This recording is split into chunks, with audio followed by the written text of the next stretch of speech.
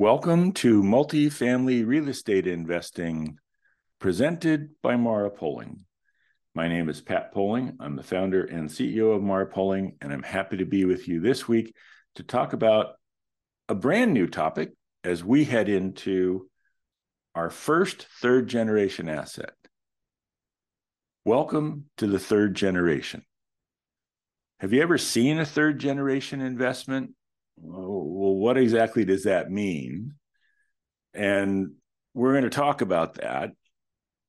The third generation asset is essentially the grandson or granddaughter, it's the grandchild of an original asset. An original asset, the first generation asset, gets 1031 into a second generation asset, and then that asset is sold and 1031s into a third generation. That's what we're going to talk about this week. Thanks for joining me.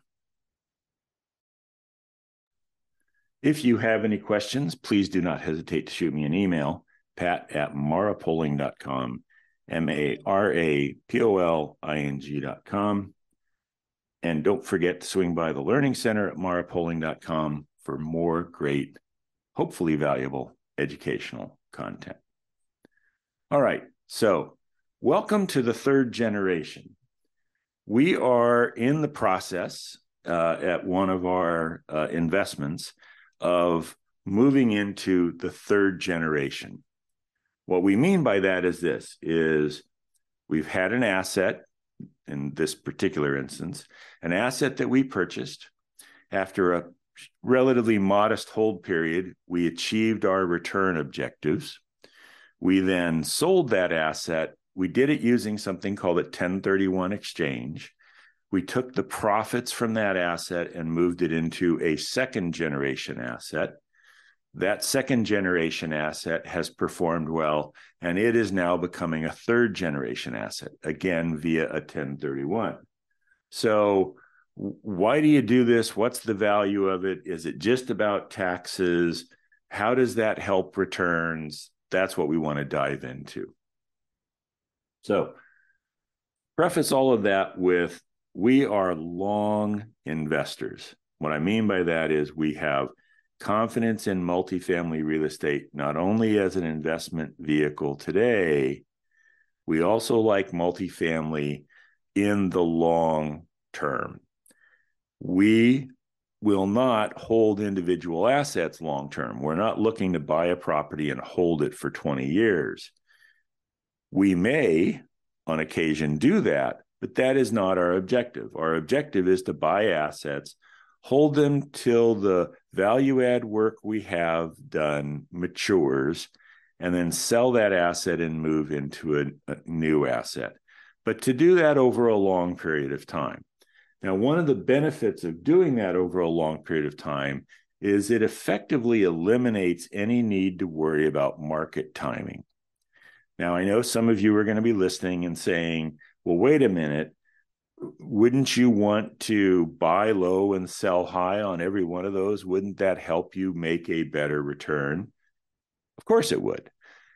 We're selling assets that are Class B value add assets that still have some value add work to be done. That's an important part of our strategy. And we're replacing them in similar, if not the same market, with a Class B value add asset.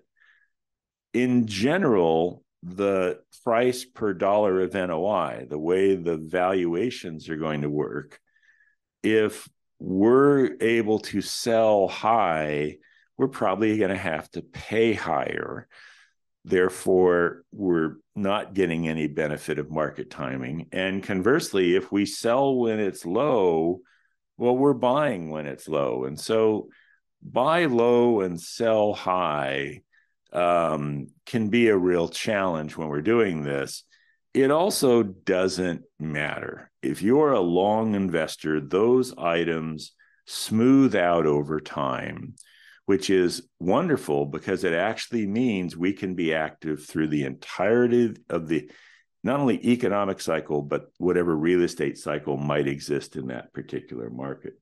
So being long has a great many values associated with it. Now, when we buy an asset, a first generation asset, we'll start there. And let's say that we buy an asset with $10 million of investment money. It's a $20 million asset, and we buy with $10 million in cash. That $10 million does all sorts of things. It's down payment. So along with the debt, it's enough to purchase the asset. It covers the cost of purchasing the asset, and it covers the capital improvements that we want to do at that asset. Well, that asset performs well.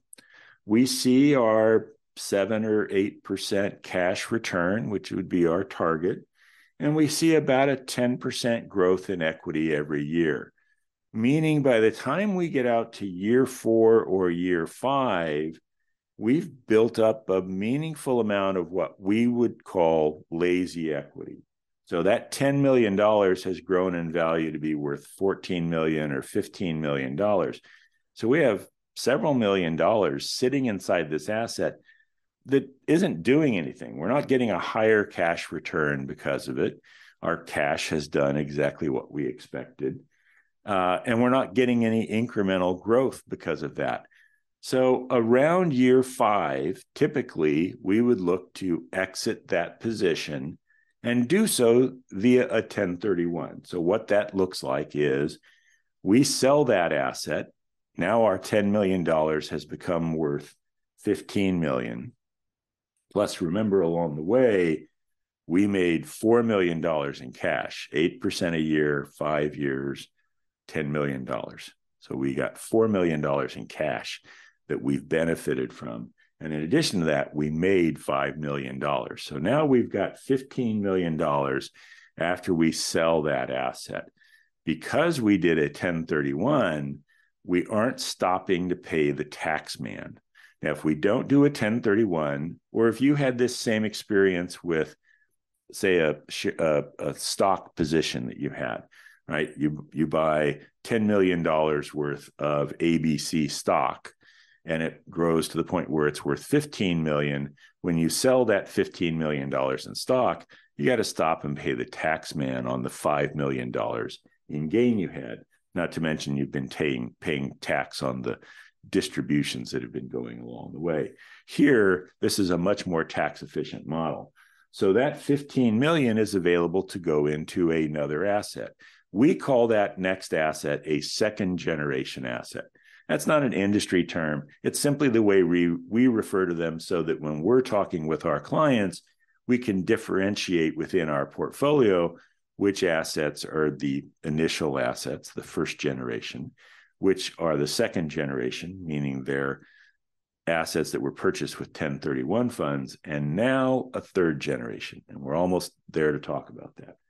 So that second generation asset, we're not looking for any different kind of return than we saw with the first generation asset. We're looking to purchase an asset, Class B, value add. We'd like to see something like 8% cash. Maybe it's a little less, maybe it's a little more, but we'd like to see something like 8% cash. And we'd like to see the same equity growth every year of around 10%, meaning that after 5 years, we would have made half of that investment, half of the money we put in, we'd have made that much. We'd have made 50%. Now, here we're putting $15 million in. Remember, our original 10 million became 15 in the first generation asset. We're now putting $15 million into this new asset, and it's going to generate an 8% cash return on the 15 million, and it's going to generate a 10% equity growth on the 15 million. Nothing different about that. That would be our target. But that's not actually the return we're experiencing because we don't have $15 million invested. We've only got $10 million invested. The extra $5 million is the gain from that original asset, which includes the dollars we would have had to stop and pay in tax. So $1 million, $1.5 million, something in that range, maybe even a little more, depending upon where someone lived. So all of those dollars are now working in the new asset. So if we look at the returns, the actual dollar returns we'd see in terms of distributions and in equity growth, and look at those relative to the $10 million investment, what we see is that second generation asset is generating something like a 12% cash return. Think about that. It's 50% more dollars being invested relative to the original $10 million investment on an 8% normalized cash return. 150% of 8% is 12%. So we've got 12% cash. We have second generation assets that are doing that today, actually north of that. And that 10% equity growth is actually 15% equity growth. So the first generation asset had a simple total return of 18%, 8% cash, 10% equity growth. The second generation asset has a simple return of 27%, 12% cash, 15% equity growth. And that's where we've been with this particular asset that we're talking about. Well, it is now to the point where that asset has matured. And what we mean by that is it has developed sufficient lazy equity. We've achieved our return objectives and we've developed sufficient lazy equity that the time is coming up to be able to exit this asset, execute another 1031, and put those proceeds into a new asset. And so here's what that's going to look like. And this is the exciting part, where being a long investor in multifamily turns into not only a conservative, safe, secure place to put dollars, but into a high return investment. And that is that 10 million became 15 million. When that asset is sold, when that second generation asset is sold, we're now looking at $22.5 million that's coming out of that asset that's available to be invested in the third generation asset. That third generation asset is going to earn 8% on the 22.5 million. It's going to earn 10% equity growth on that 22.5 million. But those raw dollar amounts aren't 8% and 10% on the original 10 million. They are 18% cash return on a third generation asset, and 22.5% annual average equity growth on the $10 million that was originally invested, for a simple total return of over 40%.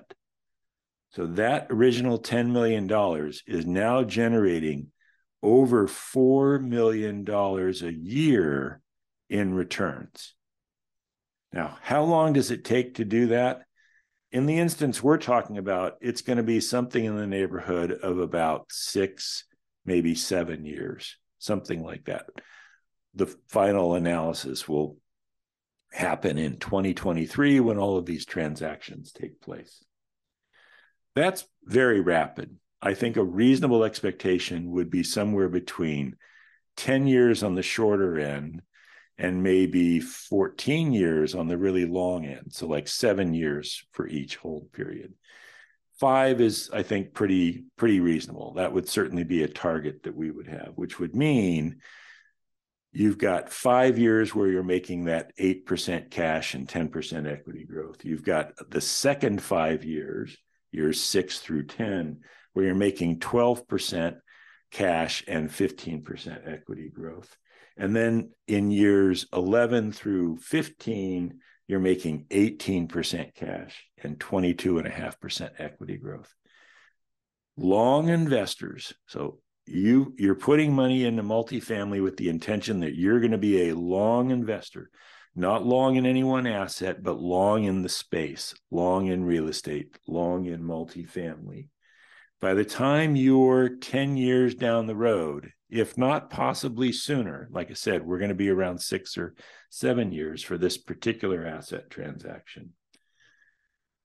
By the time you're 10 years down the road, you've received some cash, but now you're in a position where you're seeing significant cash returns, 18% That's $1.8 million a year on a $10 million investment.